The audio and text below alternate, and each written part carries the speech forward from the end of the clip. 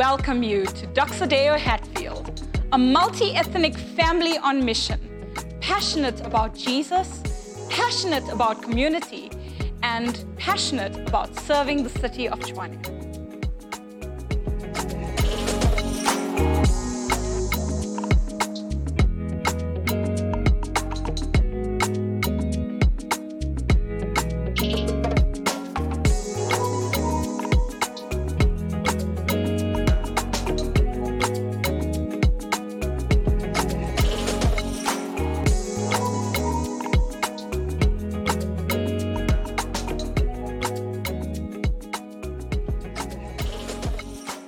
Amen. Okay, Doxodeo Hatfield, open up a Bible with me, if you can, to the book of Luke, chapter 10. So the second half of your Bible, the New Testament, begins with these 4 historical records of the life of Jesus. So interviewing and speaking to the eyewitnesses themselves, we have these 4 different historical perspectives on the most influential person who's ever lived. And this third one, Matthew, Mark, and then you get to Luke. He was the physician, the doctor, and he gave us this 2-part, basically, historical work on the life of Jesus and the early church.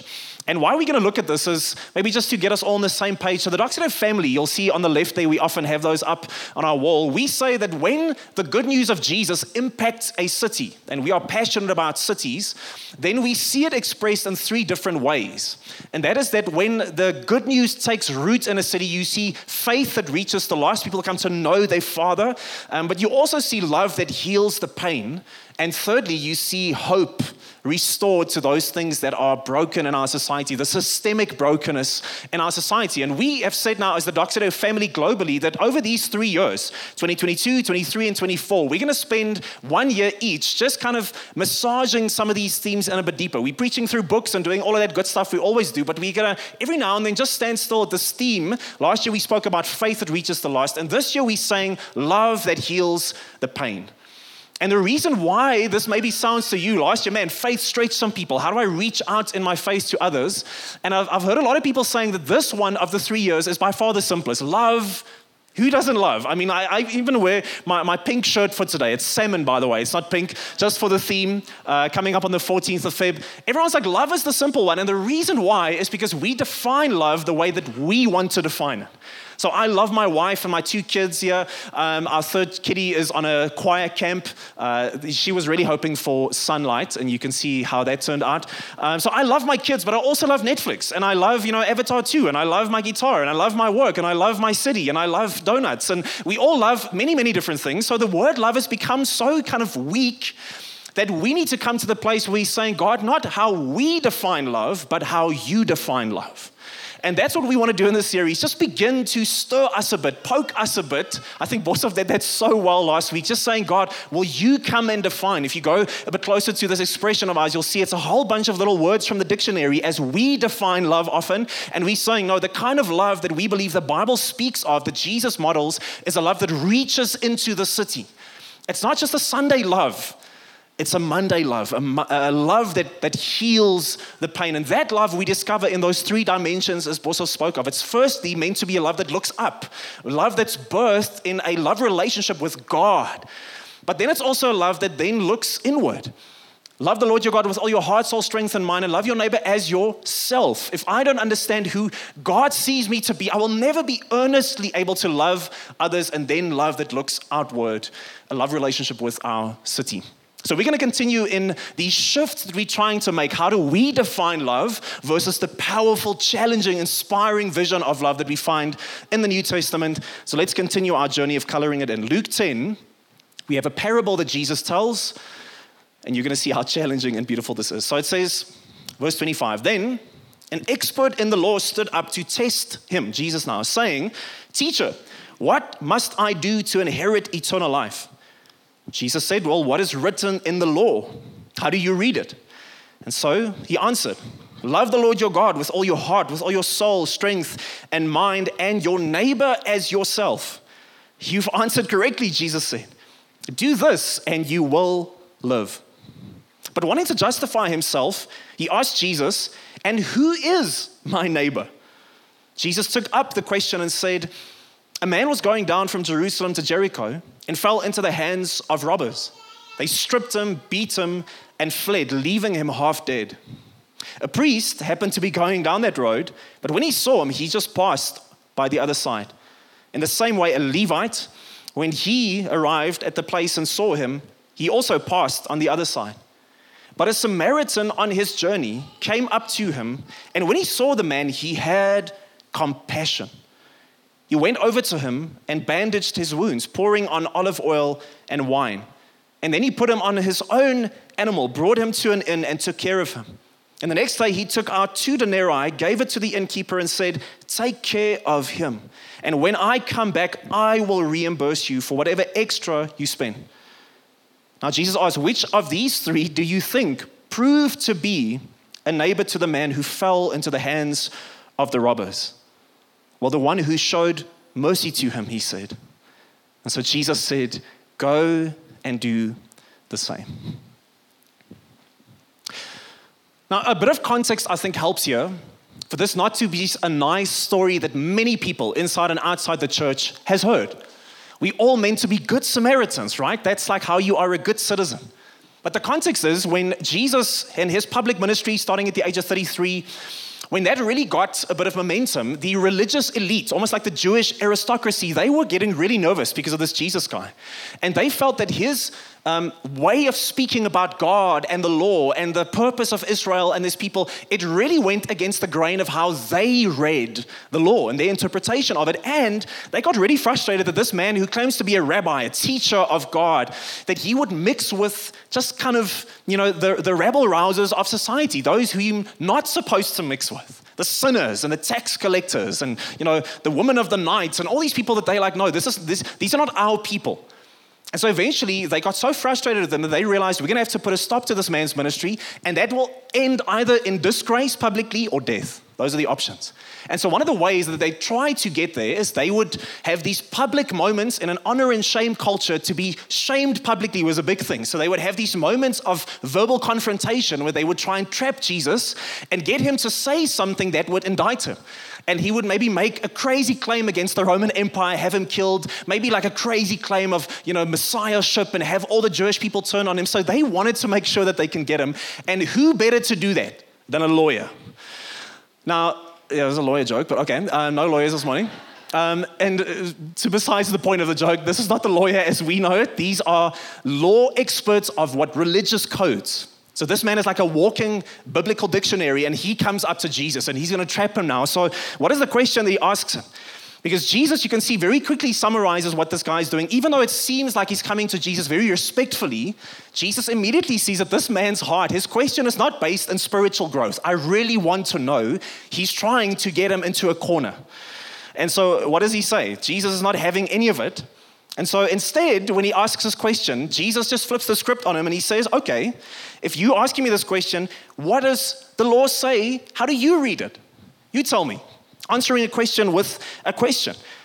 And that's almost the key, is that most people think, as Jesus asks, that's the point of this parable. The point of the story is, how can you and I, as people that maybe are good in our hearts and we've got good intentions and maybe we mess up here and there a bit, how can we become good, moral people?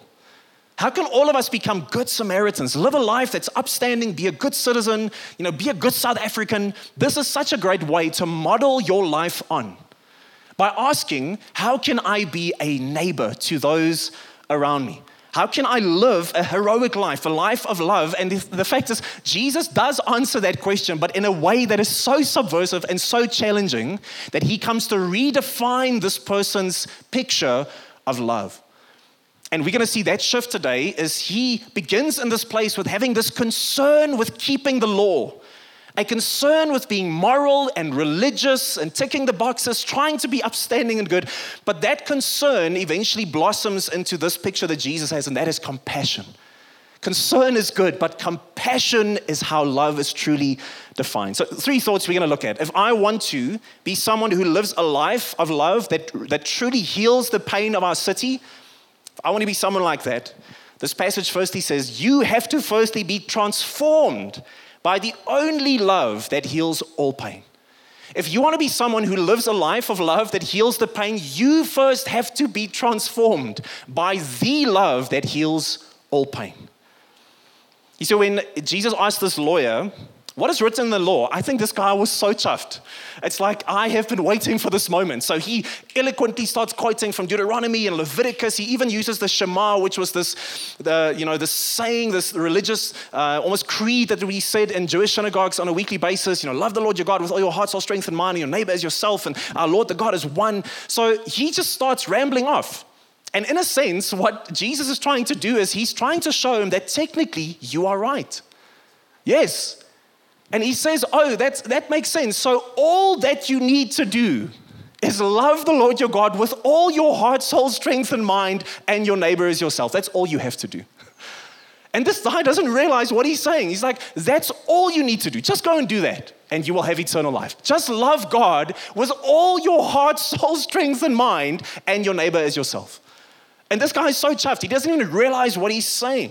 And the wording of this question, I think, is where we also get caught up. What does he say to Jesus? Teacher, what should I do to inherit this God quality life? What should I do? And do you see the contrast, the almost like contradiction in his question? He says, what must I do to inherit? What must I do to inherit? Friends, inheriting something is not something that you achieve. Inheriting something is something you receive based on your relationship to someone.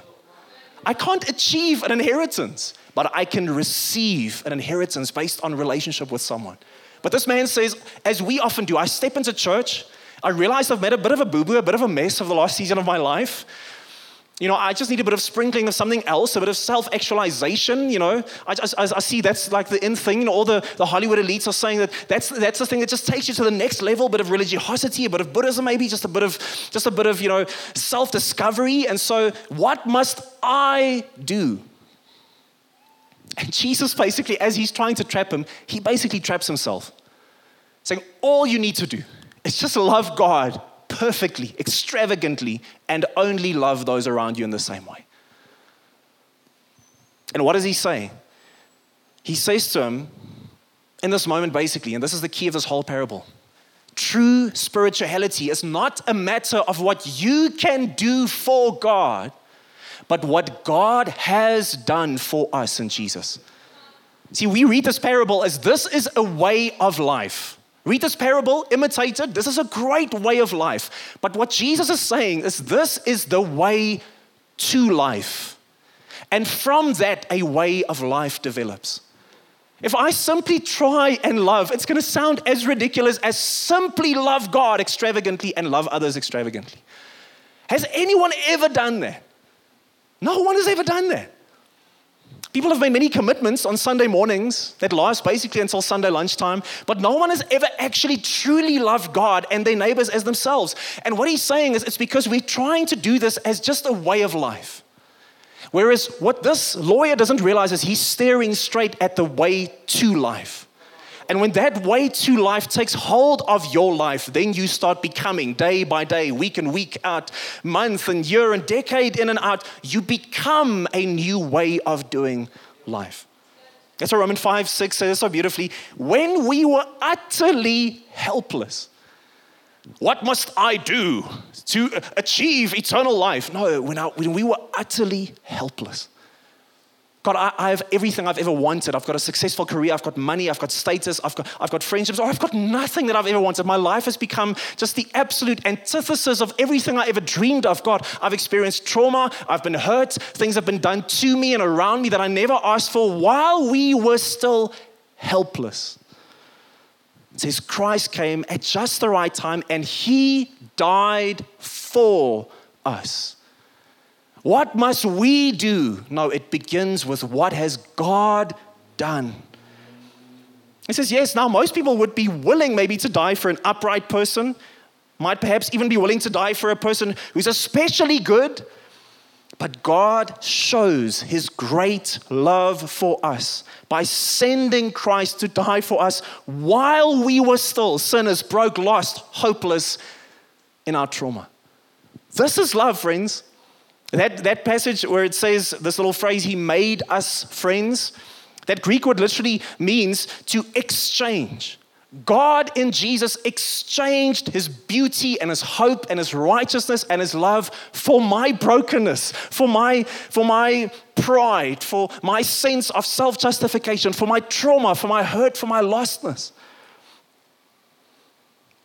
There's a story of Princess Alice of the United Kingdom who lived in the 1800s, and her little daughter, she had this very piercing disease at that point. They didn't know exactly what it was in the 1800s yet, but physicians told her that you have to stay away from your daughter because if you come too close, maybe you might get it as well. And there's this beautiful painting actually where it shows the scene where she sees her daughter just coughing, and it's almost like she's in her final moments and she's struggling just to get a breath. And it's basically she's in these last moments of life, and her mom, without even thinking twice, what does she do? She grabs her daughter against all the wishes of all these physicians, and she holds her and she kisses her on the mouth. And a couple of days later, she passes away herself. Friends, this, we're just saying about the reckless love of God. That is a picture of Jesus. That's a picture of what God does. He sees us in our brokenness, in our gasping for breath, how we are trying to use bottles and businesses and beds to heal ourselves, as we're trying to use sex and status, as we're trying to scrounge around and get an identity for ourselves. And he says, I'm not going to sidestep that. I'm going to grab you and hold you. I'm going to step right into your brokenness and death. And I will exchange my life for yours. I will exchange my beauty for your brokenness. And you will become lovely, righteous, holy, blameless. Not what can you do? What must I do? It's not the question. What has God done? You know what the furnace, the engine room, the fountain, the birthplace of that kind of love is that reaches the city? It's first being found in the love that heals all the pain. I can never venture into a way of living. You will be so angry with God. You'll be so disappointed in the church. You'll be so burnt out on religion if you try and make this a lifestyle, unless it is birthed from the place of an identity of love. That's why love, 1 John 3:16 says, we know what real love is. Because Jesus gave up his life for us. And then you see that identity statement. And so, yes, we also ought to give up our lives for our brothers and sisters. Identity before activity. Activity, even religious moral activity, will always lead to disillusionment and burnout. But identity in the love of God, it stirs me, it moves me.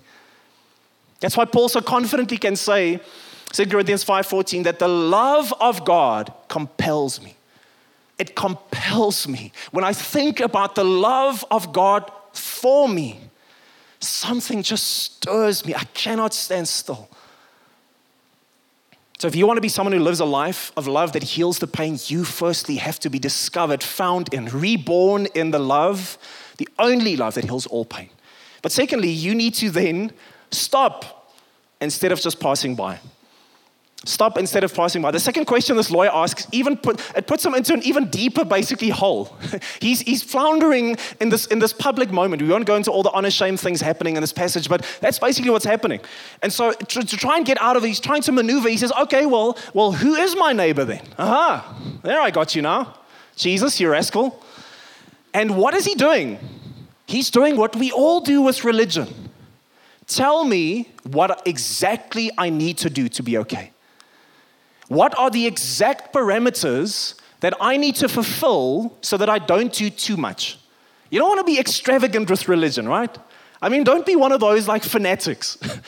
Go to church every now and then, pay, a couple of cents, give a, can of food to some homeless shelter, but don't be extravagant. Don't be crazy. Don't be one of those people.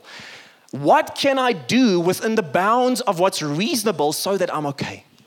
He's asking, who are my neighbors? They must probably be Israelites. They must be those close in my proximity at least. It's like asking sexually, how far is too far? What are the rules? How does this work? The religious heart, and I lived in religion for most of my life. So I'm not speaking down to you. I'm speaking to myself again here. The religious heart always wants to know the parameters that make God happy. When will God be okay with me and bless me? But the heart that's transformed by love has this complete opposite reaction. I don't want to please God. I am pleasing to God in Jesus. I can never please Him more than I am pleasing to Him in Jesus. So I want to live a life of love. So what is He saying? He's saying, yes, I see that you have great concern in your heart, but I want to take you from the place of concern to compassion. What is compassion? Definition of compassion is a feeling of deep sympathy for another who's stricken by misfortune. That's where it starts, this deep feeling. But listen to this. It's accompanied by a strong desire to alleviate that suffering. It begins as this feeling, but it blooms into a desire to do something about it. Then we have moved from religious concern to godly compassion. I'm like this, friends. I hear about flooding happening in the townships because of the rain, and I have this deep emotional reaction. I feel wrecked. I drive past kids that are homeless on the streets of Pretoria, and I have this deep, just pain in my heart. This is not the way that it should be. I hear about people getting trampled in their workspaces, and I feel, man, this is not good. I wish someone would do something about this. I have many feelings of concern. I know you guys don't have that, but I have many feelings of concern. Now, guess what? Concern is a good thing, but it's not yet compassion. It's like a flower that's about to bloom. Man, it starts there. Man, something needs to be done about this. But concern is seeing something awful in our city and saying, someone ought to do something about this. It's not right. Whereas compassion blooms and says, I cannot let this happen to my brother or my sister. I cannot stand by and let this happen. Just a couple of weeks ago, after our service, I drive back and I see one of our partners, want to expose this person, and someone was next to the road lying there, passed out, drunk, completely, I'm not sure what it was in their system, but one of our partners was there, calling someone, helping, get this person out of the street. And I realized, if not for the fact that I saw one of our partners, I wonder if I would have had anything more than concern. Oh, wow, that is really sad. I hope someone does something about that. Deep religious concern, but God says that is a good thing, but it has to bloom into compassion. Now we're getting from, I love Netflix and I love Avatar to the kind of love that God has. A love of compassion. That's literally how Jesus lived His life. Go and find every New Testament reference where it speaks about Jesus and the words moved with compassion. You'll find it everywhere. When the man with leprosy, one example comes to him and he says, if you are willing, Jesus, can you heal me? And it says, verse 41, moved with compassion. Moved with compassion. He stretches out and He heals him. So what does that compassion look like? Can we just get practical for a second here? I see a couple of markers of compassionate love for our neighbors, friends, colleagues, and family members. The first thing is it's dangerous. Practically, to stop and not just pass by is dangerous. So maybe the excuse for us often when it comes to not helping, not stepping into, is listen, it's like the Levites and the priest. What if the robbers come back? That's pretty dangerous, guys. God's got a great calling upon my life. What if I die here and now? Then all the things I could have done for God. See, the Samaritan was on this road between Jerusalem and Jericho that was notorious in the story, obviously, but the actual road was notorious for its violence. It was actually called the Way of Blood. Friends, that's like if you ever drive and you see like on the side of the road, like the name of the road is the Way of Blood, like you're not meant to go in there, friends. If it's in Garsfontein even, if it's called the Way of Blood, you don't go in there. But this is where this man finds himself, and how often do I want to isolate and protect myself from the ways of blood in our society? Man, this person is going through such emotional pain. I don't know. I don't think I should get involved in that. There's such heartache financially in this family's life. It's difficult stuff, guys. You shouldn't just leave it to the professionals. I don't want to get involved in those things that seem so dangerous. But what does the Samaritan do? He goes straight into harm's way, because that is compassion. But it's also inconvenient. Do you know that? Do you know that compassion is almost as a rule inconvenient? I've never once in my life had a moment where I realized God is stirring me to act and it was convenient. Never. Like on my calendar, I see it just magically appearing on Outlook. It's like, wow, I'm going to have compassionate love for someone at 9 o'clock on a Tuesday morning. I feel really good about it. I've got more than enough time set out. Even money just appeared on my bank account to do this. You know, the stars are aligning. It's never like that. Never. It's always inconvenient. So the excuse that I often have, like probably this Levite and this priest, is, listen, we were on our way to do important things for God, in the temple. Someone will do something, but not us. We need to get the stuff done. But the reality is that it's always inconvenient. It says, when the Samaritan, verse 33, highlight this. It says, when he saw the man, he felt compassion and he acted. He didn't wait for God to say something. I can't do anything yet because the Spirit hasn't prompted me. That's nonsense, friends. The Spirit prompted us 2,000 years ago. He never needs to prompt us ever again. God hasn't spoken clearly that we need to intervene in this family's troubles. God has intervened in your story. He never needs to do it again.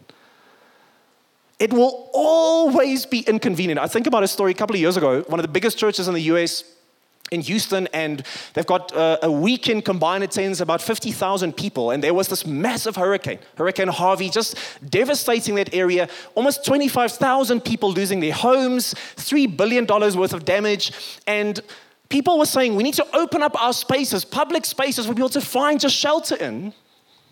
And there was this whole ruckus that the people of the city were so angry at this mega church, not because they're a mega church, but because they decided instead of opening up their building to people that really needed help, they tweeted out something. And they said, we are really praying for the people of Houston.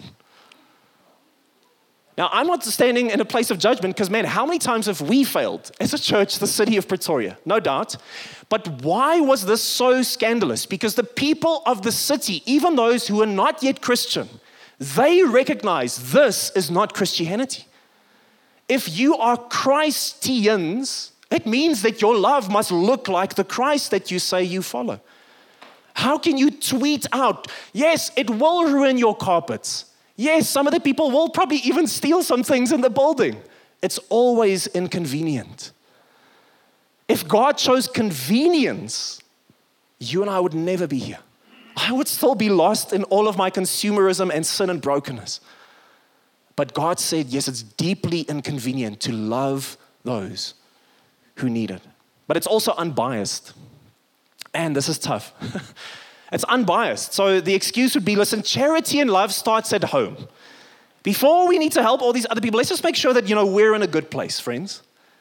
That's how Israel lost its way. You are meant to be, Israel, a light to the world.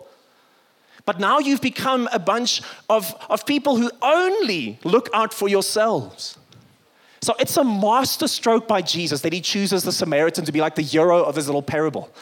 Why? Because the Jewish elites by this time, they absolutely hated the Samaritans. They hated them. They saw them as a bunch of half-breeds and people who ill-equipped to worship God in the ways that they meant to. So they would actually have these records of Jewish prayers offered up in the synagogue, asking God to please not give eternal life in his kingdom to these Samaritans. They're a bunch of dogs, these people. And so what does Jesus do? He's so cheeky. He's like, let me take two of your religious elite, the aristocracy, the powerful people of the Jewish religious system, a priest and a Levite. He's like the worship leader of the day. And what do? They sidestep this poor man. And who comes along? A Samaritan.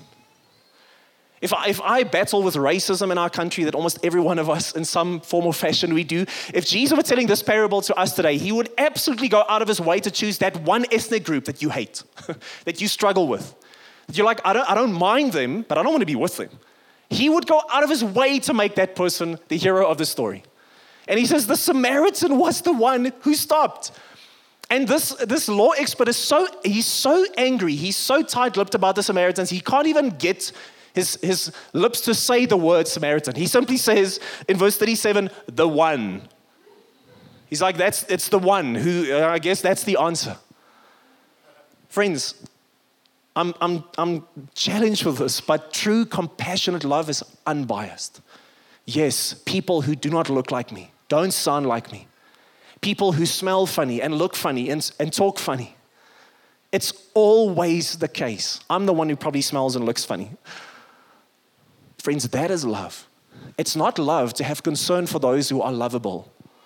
That's easy. You don't have to be a Christian to do that. But God says, my love is unbiased. And lastly, it's costly. Do you know that compassionate love is costly? Maybe the excuse would be, God hasn't told me or equipped me to do this. I don't have the resources or the time or the money or the energy or the emotional capacity in this season. It's a season where I just need to look after my own affairs for a while. But guess what? It is costly. The Samaritan did not make any excuses. He literally put his money where his mouth is. I love that. He didn't say thoughts and prayers, my friend, thinking about you. I'm going to post something on Facebook. We're going to start a campaign for you. Other people's money, back a buddy or something like that. No, I'm going to use my money and my time and my resources. Oil and wine were incredibly expensive at that time. This 2 denarii, that was 2 days worth of wages for this man. So the Samaritan gave freely. It says here, he put the man on his own donkey, verse 34. He brought him to the inn and he took care of him. He said, I will pay the bill for whatever is needed to see this man get back on his feet. I will tell you that for me, I way prefer to give a bit of money to see an issue solved. But to get personally involved with my time and my energy and my discomforts, man, that's difficult. And yet that's what I see in the life of Jesus. A costly love.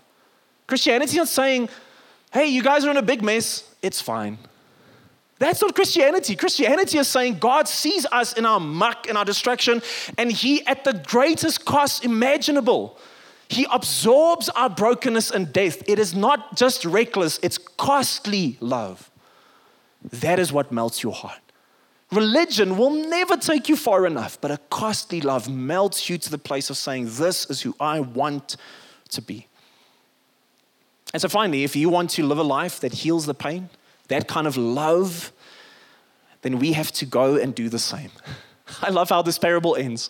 Jesus answers this man when he says, yes, it was the one who showed mercy to him, the Samaritan, and Jesus just again cheekily just ends it with that one-liner. He just says, okay, then go and do the same. Go and do the same. I love this one commentator on this passage. He says the following, just close your eyes and hear this. He says, once we have found this great central truth in life, that we are loved by God now and forever, we can become like the Good Samaritan and say, whatever is mine is God's. And whatever is God's belongs to my neighbor because my neighbor belongs to God. The Good Samaritan is not trying to keep the rules. He's not even doing his duty. He is doing what is instinctive and natural because of who he is. Do you hear that? He's saying, once it's taken root in my heart that I'm deeply and forever loved by God in Jesus, you know what happens? The most natural thing becomes to love. It becomes my mother tongue. It becomes the oxygen that I breathe. I have been made to be loved by God and to love others like God. That's what you were made for. If we say, an animal in some shelter or a lion in a zoo, it's almost like they're out of their natural habitat. They die to who they are. When we live lives cut off from God and loving others, we die to who we have been made to be. That old Switchfoot song, you were made to live for so much more, but you lost yourself. God says you have been made to breathe the oxygen of love, to speak the language of love, to receive love as an identity and to live it out not as a duty, not as a religious practice, but as the most natural thing possible. You say, man, where do we start then? How do I start this? Just one thought. Mother Teresa, someone who is transformed by love. She says, if you can't feed 100 people, then feed just one. Help one person at a time. And always start with the person nearest you. Friends, I wish I could solve all the issues of our city. But imagine a church who lives by this conviction. We get together on a Sunday not to be stirred up with guilt, but to celebrate the one who freed us in love. And now we go and do the same. Imagine the hundreds, if not thousands, hundreds and thousands of people entering into Monday spaces, offices, communes, homes, marriages, businesses, with the conviction that I'm deeply loved by God and Jesus. Now I go and do the same.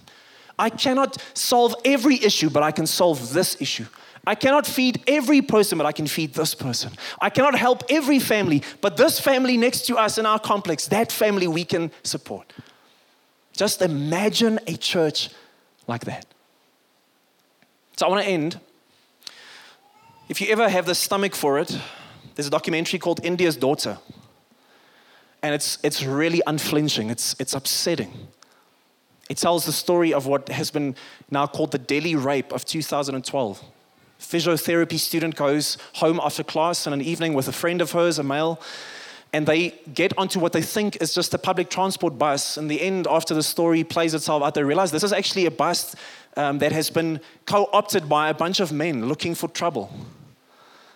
And they beat up this male student and they chuck him out of the bus, and they proceed to brutally and repeatedly rape this poor girl, literally to the point of death. And they leave her just by the side of the road. And the craziest part of the story for me is that they say more than 30 men and women saw this girl lying there and just passed by. And it wasn't until hours later that someone, again in their context, at probably great personal cost of being, throwing your public image to just the wind, he picked her up and he took her to the hospital. And the doctor said if she had been helped from the beginning, they so easily could have saved this poor girl's life. But unfortunately, a couple of days later, she succumbed to her injuries. And I think about that story and I think, man, maybe I'm not going to see that level of just gruesome brokenness in our world. The one doctrine that I don't think any secular person can ever argue with is how fallen the heart of mankind is. We might differ as to why, but there is something deeply wrong in the heart of every human being that's crying out for healing. And maybe I don't see that, but I see so many things every day crying out for a love that doesn't just pass by, it stops. It has compassion. And I realize that the place that's birthed is, friends, you and I, we were like that girl by the side of the road. And all of my friends and my cleverness and my money and my status and my religiosity were like those people, just helpless. But it's when Jesus, you see, we think this parable is, come on, be the Good Samaritan. Whereas where it begins is Jesus is the Good Samaritan. I was on the way of blood, completely broken. And everything this world has to offer was just passing me by, helpless to restore my heart. But Jesus, with reckless love, with his own blood, picked me up and transformed me. Friends, imagine a church. Imagine a church like us. Imagine every church in our city that lived from that conviction. He deeply loves me. Now go and do the same. Amen. Let's pray. Jesus, I pray this morning that we would not begin with activity, but that we would just be deeply, deeply impacted in identity by a God who costly and how inconveniently, God, you love us. I pray, God, that you would stir us again to have eyes to see, God, that we would see and have compassion. And may that begin with a love, God, that is reckless and deep. In Jesus' name we pray.